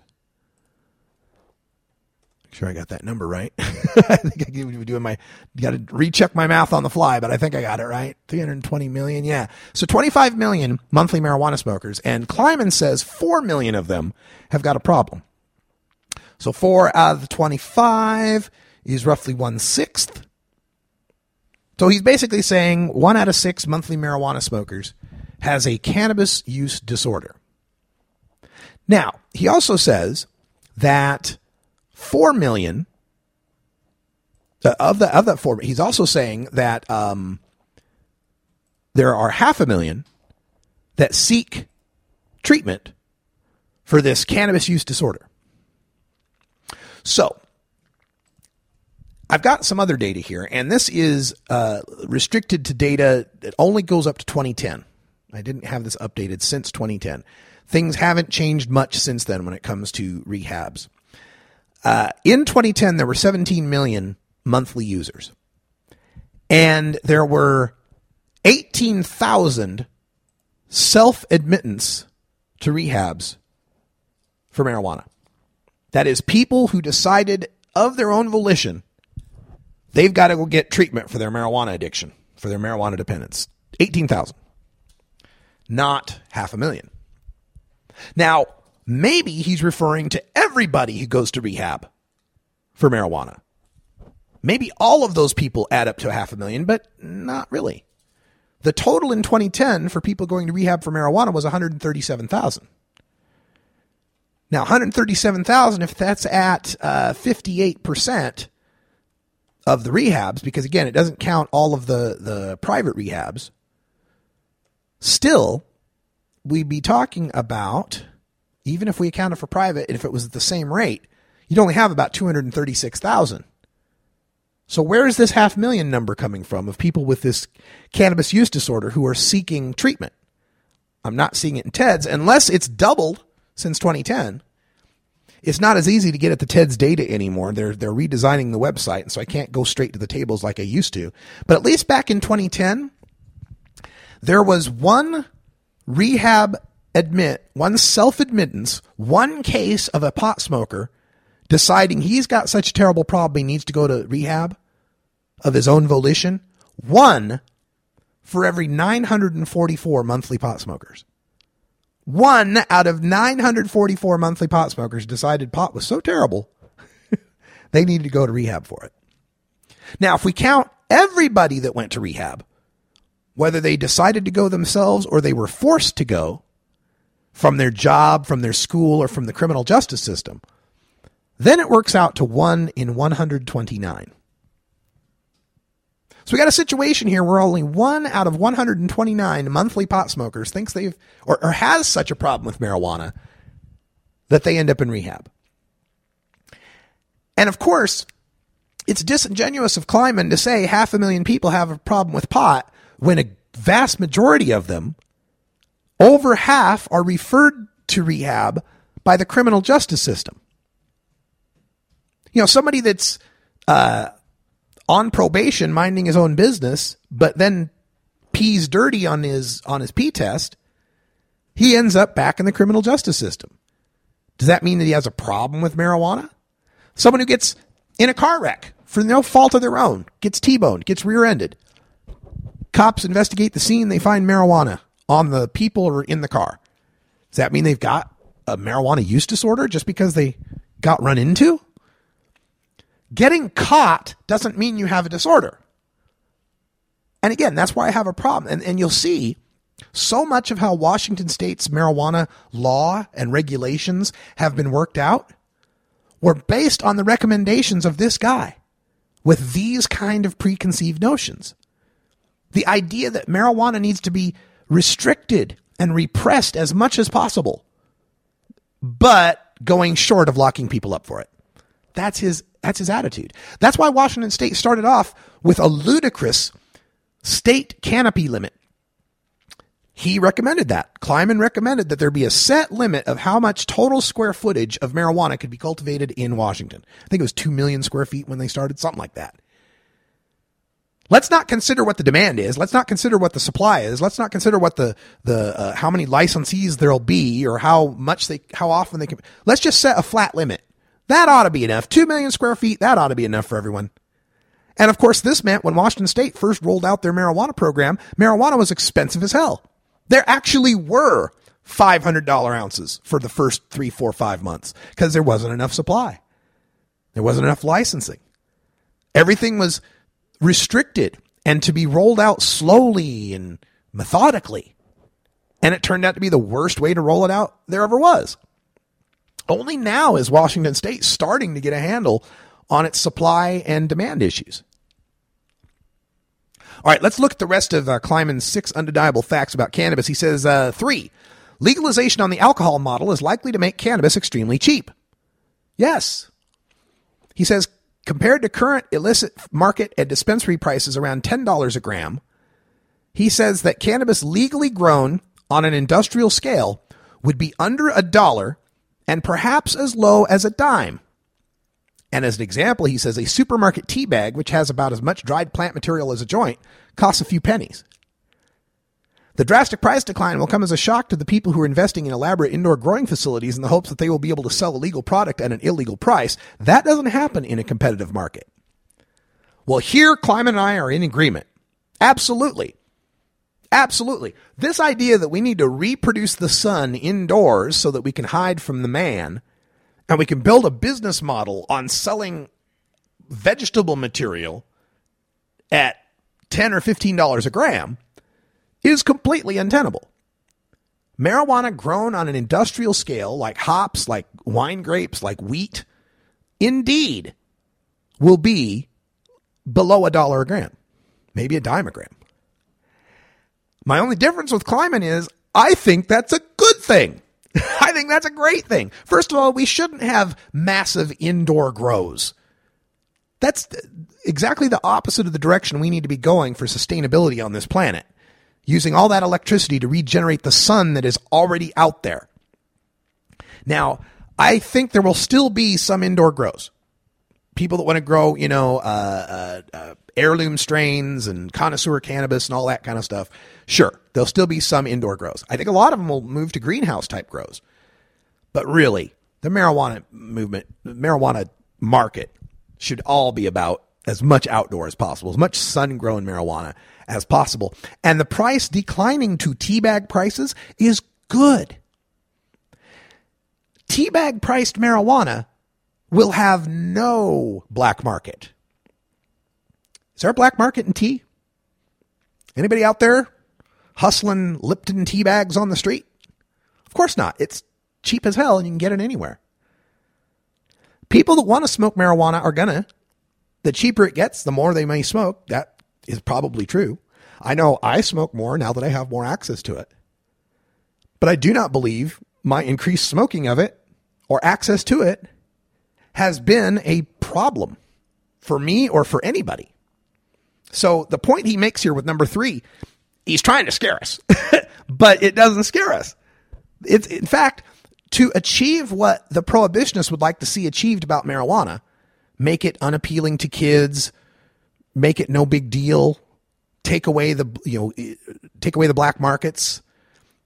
All those things are accomplished by making marijuana more accessible and cheaper, making it just a regular old vegetable commodity. Not a lot of people freaking out about zucchini out there. Why? Because every home grower has a garden with zucchini in it. You can't get rid of the zucchini. You got too much zucchini. I don't want your zucchini. That's where marijuana needs to get to. Marijuana needs to get to the place where people just don't, it's just no big deal.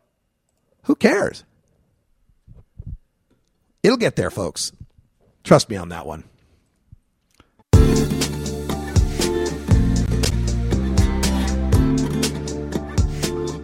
Most of us pirates, we go on vacation to North Dakota, you know, because they've got a town called Argosville. What are you smoking there, boy? This is Dan Michaels from danmichaelsaudio.com, and you're listening to Radical Russ on CannabisRadio.com. Welcome back, everybody. I don't know what the hell happened with our software, but we're back now.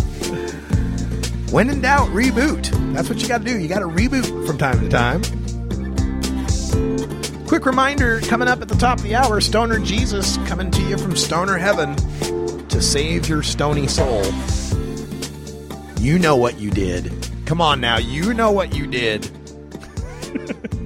We're discussing Mark Kleiman's article. And again, a reminder, on Sunday and Monday next week, I will be in New York City at Mark Kleiman's Cannabis Summit. You can find out more at cannabis-summit.org. And I'll be interviewing Mr. Kleiman, and I'll be Dr. Kleiman, pardon me. And I'll be asking him questions about some of these statements in his Huffington Post piece, because, from my point of view, I think he's wrong. We already covered the first 3. Here's number 4. He says, cheap cannabis is a threat to public health. Oh no, public health. So he says that the massive rise in the prevalence of cannabis use disorder no doubt has many causes, but price is surely one of them. The cost of a gram of pot hasn't changed much in 25 years, but much higher potency at the same price per gram means the cost per hour of being stoned has fallen about a quarter of its 1992 level. A stoned hour now costs a user who hasn't built a tolerance something less than $1. Figure that a gram of mid-grade cannabis retails for $10. That joint has 0.4 of a gram. That joint will get 2 people stoned for 3 hours each. That's 6 stoned hours for $4 worth of cannabis. And the problem is what? We've made it cheaper for people to get high, so now it's more potent, so they don't have to smoke as much pot. They don't have to inhale as much smoke into their lungs to enjoy the same high. And it costs relatively less, so there's less incentive to commit crimes for it or anything. It's taking less away from people's paychecks and bills and everything. This is a problem somehow, right? He goes on to say, with cannabis already a cheaper intoxicant than alcohol, again, it's not an intoxicant, Mr. Kleiman. Intoxicant has the word toxic in it, and it means something that can kill you. Intoxication from alcohol is literally the effect of your brain being poisoned by a toxic substance. That is what intoxication means. You cannot be intoxicated by cannabis. You can be impaired. You can be lifted. You can be altered. You can be all sorts of things. You can be high.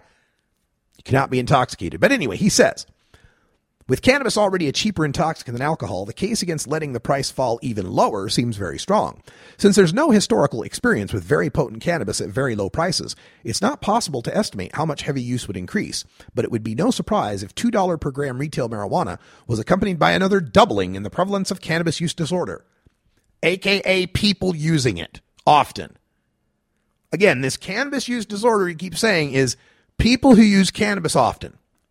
And a lot of this cannabis use disorder, about half of the symptoms of it are the effects of prohibition trying to force you to stop cannabis when you don't want to. He says that wouldn't be history's greatest disaster, but it's worth avoiding if possible. Well, what do you do to avoid it? To avoid it, you have to keep the price artificially high. You have to find some way. He says at the beginning of that, the case against letting the price fall even lower seems very strong. Okay, so if the price now, as he mentioned, a mid-grade gram is $10, he thinks that's where it ought to stay. Cannabis ought to stay at $10 a gram. That translates to $280 ounces, maybe a $200 ounce with the price break. So as far as Kleiman's concerned, $200 an ounce is as low as it ought to go. Well, guess what happens if you maintain that artificial price support through taxes, tariffs, excises, whatever it might be, artificially restricting the supply, artificially restricting the retail outlets. Whatever you do to keep that price at $200 an ounce means a market for a black marketeer who will provide it for $180. You know this, Mark. You know this. You know any artificial price support on marijuana is going to enhance a black market. It can't not. We already see it with tobacco. We see it with cigarettes. Oregon has a massive cross-border traffic in tobacco into Washington state because Oregon's pack tax on a cigarette pack tax is like $1, and Washington's is like $3. We see the same thing in Virginia to New York. In New York, it's like what, $8 for a pack of smokes in Manhattan, and you can get them for $4 in Virginia, and less if you buy them by the carton. And people literally take vans down to Virginia and fill up vans full of cigarette cartons and take them on up to New York to sell them. And that is what led to Eric Garner getting his life choked out of him by the NYPD. Allegedly selling loose cigarettes without taxes because the cigarette prices are so high in New York and people addicted to nicotine will buy it. Do-gooders here want to fix the public health by keeping the price of harmful things artificially high. And they do succeed to some extent in doing that. But in doing so, also create the consequence of a black market. And how much does that black market affect public health? In the case of cigarettes, not as bad as the cigarettes themselves. So maybe there's some argument there. Keep the price artificially high. There's a few people that sell black market cigarettes, but it doesn't lead to gang violence and shootouts in the street. But marijuana prohibition does. Keeping that marijuana price artificially high will keep the gangs in business. And as marijuana is legal, see, the $200 ounce in the illegal marijuana market, or the $300 ounce in the $5, whatever the price is, but in the illegal marijuana market meant that the illegal purveyors had to suffer all of the possible risks of prohibition and account for that in their production. But under a legal marijuana world, they face far fewer risks in getting caught doing what they're doing illegally. So they have even greater ability to sell that marijuana at a price lower than what you're artificially keeping marijuana priced at. It's this fear that Kleiman keeps trying, this mystery fear of, oh my God, what if there was a whole bunch more cannabis use disorder? Oh my God, what if we had it? It's the stoned society fear. This goes back to Linkletter and Nixon. Oh, we don't want to be a stoned society. But again, there's no consideration of what the increased use of cheaper marijuana would offset. Not just with people not drinking as much alcohol, but using aspirin, Advil, Tylenol, Pepto-Bismol, Ambien, Lunesta, OxyContin, fentanyl, morphine, oxycodone, Vicodin. I mean, I could go on and on. So yeah, maybe if weed is super cheap, there's some stoners out there that will use too much of it and have a problem with it. But how many more people will get off Oxy? How many more people will drink less? How many more people won't wreck their livers with acetaminophen? Those considerations are never addressed in these points by Mark Kleiman. Here's the other point, and this is the big marijuana point. He says the interests of the industry conflict with the public interest. This again is his alcohol industry depends on problem drinking. 80% of the sales are to people who drink 2 or more drinks a day. 50% of sales are to people who average 4 or more drinks a day. So he says that though most drinking episodes are not drinking binges, still 47% of all drinks are consumed as part of binges. So about half of alcohol is part of binge drinking. But what they call binge drinking is 5 or more drinks in a sitting for men, 4 or more drinks in a sitting for a woman. So I'm a 250-pound guy, generally. My weight fluctuates. Not low enough. But anyway, I'm a 250-pound guy. If I go out with friends to a bar to listen to a band or whatever we do at a bar, I don't go to bars, but let's pretend I do. If I go to a bar and I'm going to drink and I'm going to be there for a 4-hour show from a band and I drink 5 beers, I'm not even going to be close to buzzed by 1 a.m. That's a beer every 50 minutes or so, 45, whatever. You think 1 beer in me over a 45-minute period is going to have any sort of deleterious effect, you're crazy. But technically speaking, me going to a club and drinking a beer per set over a 5-hour set of a band, that would be binge drinking. And that's what Mark Kleiman would be calling this half of all drinking, the problematic side. Somebody who drank a beer an hour at a bar over 5 hours. And I'm sorry, that doesn't sound very problematic to me.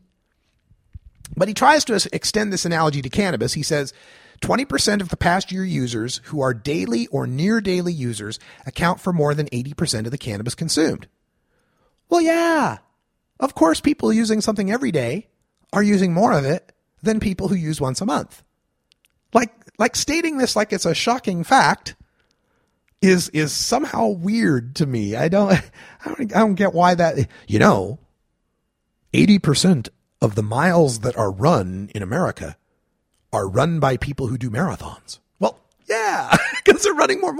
It just seems like such an obvious thing, but he wants to say that this is a commercialization problem, that this is going to lead to the marijuana industry trying to push people into smoking as much pot as they can, as often as they can, everywhere they can.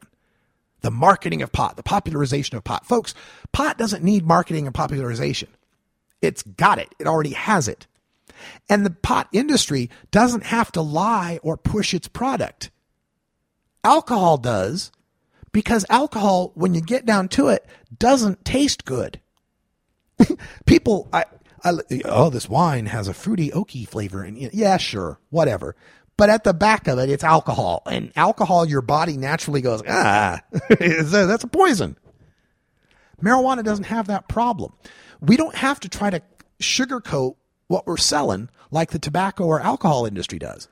Alcohol industry has to sugarcoat around the idea that, it does make people beat their spouses more, and it does sometimes make people puke on their shoes, and every now and then someone who drinks gets in a car wreck, and there's a lot of fights, people get in fights in bars. There's a lot of negative stigma to overcome with alcohol when you're trying to sell it. And the marketing to kids angle, like with what tobacco did, yeah, because anybody over the age of 18 who smokes a cigarette goes, ugh, fuck, that sucks. That's gross. Jesus Christ. Ugh, and doesn't take it up. You have to be a young kid for you to overcome that natural revulsion to tobacco through the use of peer pressure and the feeling of being cool and accepted and adult. That's why tobacco had to market to kids. Marijuana doesn't have to do any of these things. It's, again, taking these concepts from the world of tobacco and alcohol and thinking they're somehow analogous to cannabis. when they're not. Alcohol and tobacco are toxic and addictive. They had to lie. They had to recruit kids. They have to glamorize it. Marijuana is neither toxic nor strongly addictive. Marijuana has medicinal benefits that alcohol and tobacco lack. Marijuana is a substitute for many common medicines. It's not alcohol or tobacco. All right, stay tuned. We'll be back to close up shop and get you ready for Stoner Jesus at the top of the hour. I'm Radical Russ, live in Portland, Oregon.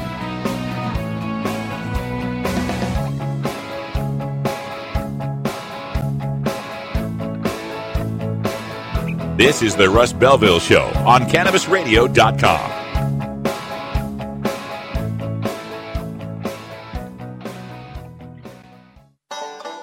Seed to sale, clicks to conversions, and more. You're listening to the Cannabis Radio Network. Northwest Alternative Health, Eugene's premier medical marijuana clinic, is proud to sponsor the Oregon Marijuana Business Conference. Are you prepared for the changes in the recreational and medical marijuana markets? The OMB presents the state's top industry experts, along with over 40 exhibitors, and features a keynote by Dr. Carl Hart. Also, tickets include a celebrity interview and private after-party with the one and only Tommy Chong. Join us Sunday, April 24th at the downtown Eugene Hilton and be a part of Oregon's fastest-growing industry. Check out OregonMBC.com for more details. It's time. It's time. It's time. It's time. The time has come to end prohibition of marijuana in Vermont. It's time. It's time. It's time for marijuana sales to take place in regulated businesses and stop taking place in our neighborhoods. It's time. It's time. It's time to create rules for testing and labeling marijuana so that consumers can know what they're getting. It's time. It's time. It's time to stop punishing adults for consuming a product that's less harmful than alcohol. And spend more time addressing serious crimes. Prohibition has failed. It's time for a more sensible approach. S241 would end prohibition and regulate marijuana in Vermont. We are ready. We're ready. We're ready. We're ready. We're ready. Vermont is ready.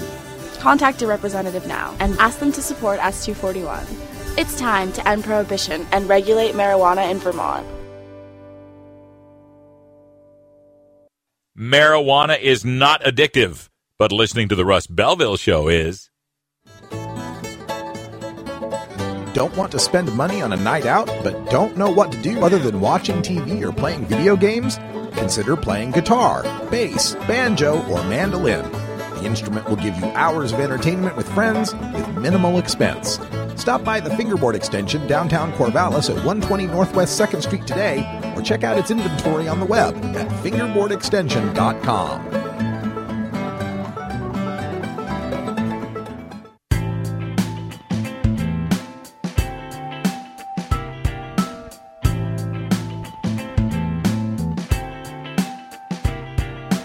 And blue blasten Gergen, Pfaffen der Blasten, Schnurb Norben. You're tuned into the Russ Belville Show, the voice of the marijuana nation, only on CannabisRadio.com. Well, that's easy for you to say, Dan Michaels. Welcome back, everybody. Closing up shop here and getting ready for Stoner Jesus, coming to you live at the top of the hour from Stony Heaven. And before we go, the last bit here from the Mark Kleiman 6 undeniable facts about cannabis. Number 6, there are many alternatives to current laws, and the differences matter.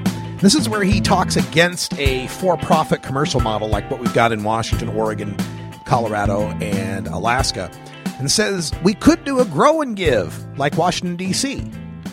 Right, but then you'd still have no place to buy cannabis, and you'd still have a black market of people selling it. He says there could be small user co-ops like the cannabis clubs in Spain. Yeah, you could do that, but if someone didn't belong to a co-op, they'd have to get their marijuana somehow, and it would come from a black market. He says the industry could be limited to nonprofits like the Red Cross is, right? Okay, you could have nonprofits that are running marijuana. That'd be fine. But I don't see a problem with that. Cannabis could be sold in state stores, state-run pot shops. Who's growing that pot? The state? Okay. He says any one of these would avoid creating opportunities to get rich by cultivating cannabis dependency among unwary users. See, he's got this idea that we pot smokers, in the face of marketing from big marijuana will be helpless, I tell you, in the throes of cannabis dependency. Okay. But he goes on to say some of his suggestions. And they include high taxes based on THC content rather than weight. Like, if you got 25% weed, it would be 25% tax. And if you got 15% weed, it would be 15% tax. Something like that. He also thinks there ought to be strict regulations on marketing, somehow getting around the commercial free speech doctrine. And sales personnel could be licensed and required in pharmacology and prevention of substance abuse. Yeah, that's what I want. I want my bud tender evaluating whether or not I need to go to rehab. And he says users could be allowed to set monthly purchase limits for themselves, with the vendors required to enforce those limits. Yeah, and he says he'd propose that for alcohol too, folks. Can you imagine that? Telling your 7-Eleven, don't let me buy more than a case a month. I'm Radical Russ. That's all the time we got. Stay tuned for Stoner Jesus. For everyone here at Cannabis Radio, until next time, take care of each other, tokers. This is the Russ Belville Show. The Russ Belville Show is blogging and podcasting daily at RadicalRuss.com. You take a seed, you plant it, you grow it, you dry it, you roll it, you smoke it. You take a seed, you plant it, you grow it, you dry it, you roll it, you smoke it. You take a seed, you plant it, you grow it, you dry it, you roll it, you smoke it, and it goes